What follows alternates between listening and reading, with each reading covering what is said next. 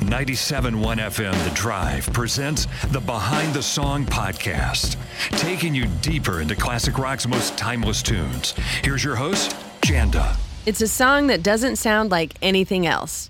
A droning rocker with lyrics so mystifying, they sound like they were written in a fever dream. And that's because they were.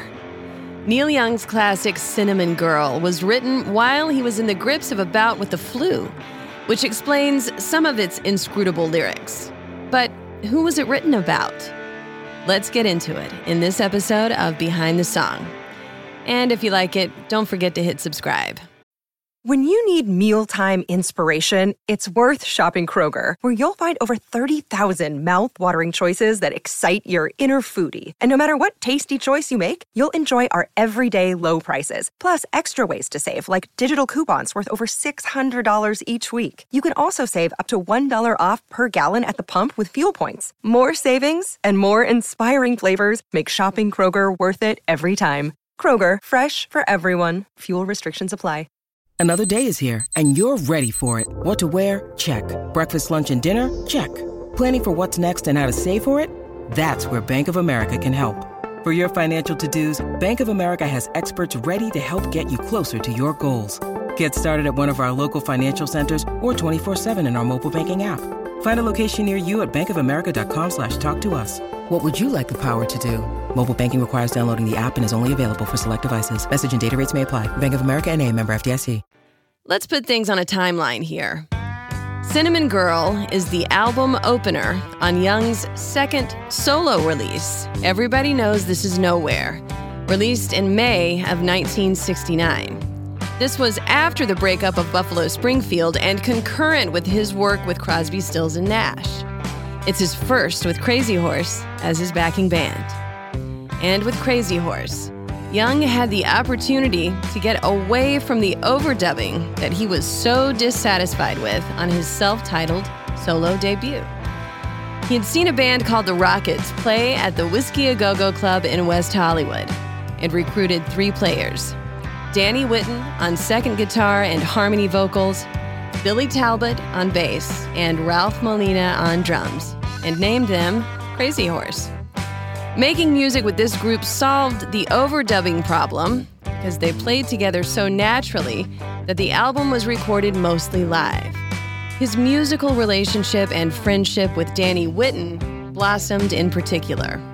Unfortunately, Whitten developed a heroin addiction to combat rheumatoid arthritis, and he became completely ruled by the drug. He was eventually fired from Crazy Horse and then was asked to tour with Young in 1972. But he was so out of it at rehearsals that Young sent him home. He tragically died that very night after mixing diazepam with alcohol, and he was just 29 years old. Young later told his biographer that it took him years to stop blaming himself for Whitten's death. And Whitten was a huge part of how this album and this song sounds. It's his high harmonies that we hear on Cinnamon Girl. Those harmonies juxtapose with the droning grittiness of the song, a sound that was achieved when Neil Young tuned his guitar down to double drop D. And this was actually something that he and Stephen Stills had discovered together a few years earlier, and Young fully embraced it for Cinnamon Girl. Both the high and the low E strings are tuned down to D, and with that, he helped revolutionize heavy guitar music decades later in the grunge era, when bands like Nirvana and Soundgarden tuned down, earning him the nickname the Godfather of Grunge. Incredibly, 3 of the songs on Everybody Knows This Is Nowhere were written in a single day, while Young was in the throes of the flu. Cinnamon Girl, The River, and Cowgirls in the Sand were all written while Young had a raging fever at home in Topanga Canyon. Now, at the time, he was living there with his wife, Susan Acevedo. The two married in 1968, but were only together for 2 years.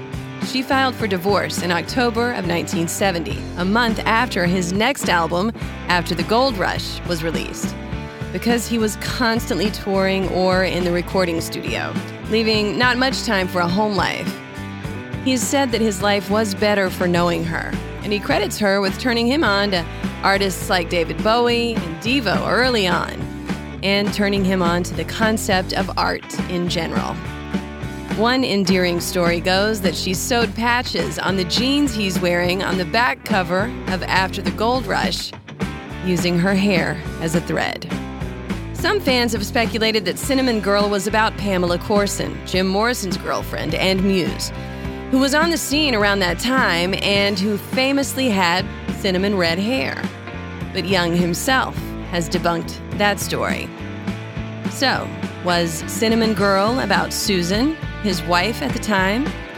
On Young's 1977 Decade compilation, in the liner notes, he says, "I wrote this for a city girl on peeling pavement, coming at me through Phil Oak's eyes, playing finger cymbals. It was hard to explain to my wife." I'll come back to that. Let's review the lyrics now, which go like this. I want to live with a cinnamon girl. I could be happy the rest of my life with a cinnamon girl.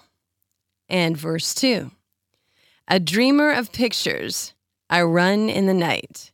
You see us together, chasing the moonlight, my cinnamon girl.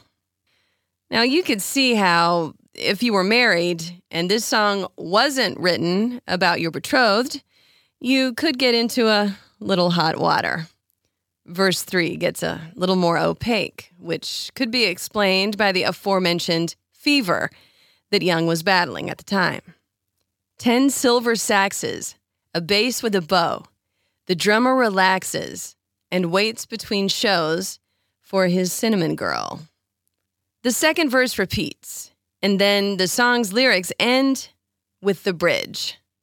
Pa, send me money now. I'm gonna make it somehow. I need another chance. You see, your baby loves to dance. In his biography, Shaky, Young is asked who inspired all the dancing women songs that he had written. And Young shed some light on the subject of Cinnamon Girl when he said, I remember this one girl, Jean Ray. She did a lot of dancing with finger cymbals. Might have been her. Good chance. I kind of had a crush on her for a while. Jean Ray was a singer in the husband and wife folk duo, Jim and Jean. Her husband, Jim Glover, was a college friend of songwriter and protest singer Phil Oakes, a big figure in the same Greenwich Village folk scene in New York City that Bob Dylan sprang from. Oakes lived with Jim and Jean for a while, and he wrote the title track for their second album, Changes, on the cover of which is a photo of Jim and the beautiful Jean. Young and Oakes connected in the early 60s as part of that progressive folk scene, and he's often cited him as a major influence. So there's the Jean Ray connection through Oakes. Incidentally, Jim and Jean put out 3 albums total and then divorced in 1969.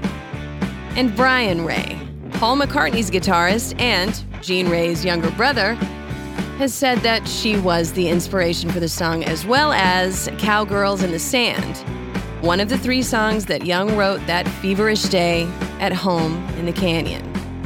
So when Young said that he wrote it for a city girl playing finger cymbals coming at him through Phil Oakes' eyes, that's Jean Ray. But when he was asked in his biography to confirm that Cinnamon Girl was indeed about her specifically, he said that only part of the song was about her, and that there's images that have to do with Jean and images that have to do with other people. So it's at least partly about Jean Ray, and the rest is left to the songwriter. Cinnamon Girl has remained a part of Neil Young's live set for decades, and it's been covered by scores of other artists, from The Who to Radiohead to Phish and many more. It only made it to number 55 on the Billboard chart when it was released, but its influence can't be overstated. There is a peculiar magic in this heavy, down-tuned song, a daydream set to music by the always enigmatic Neil Young. I'm Janda, and this has been Behind the Song. Special thanks, as always, to Christian Lane for the music you hear on these podcast episodes.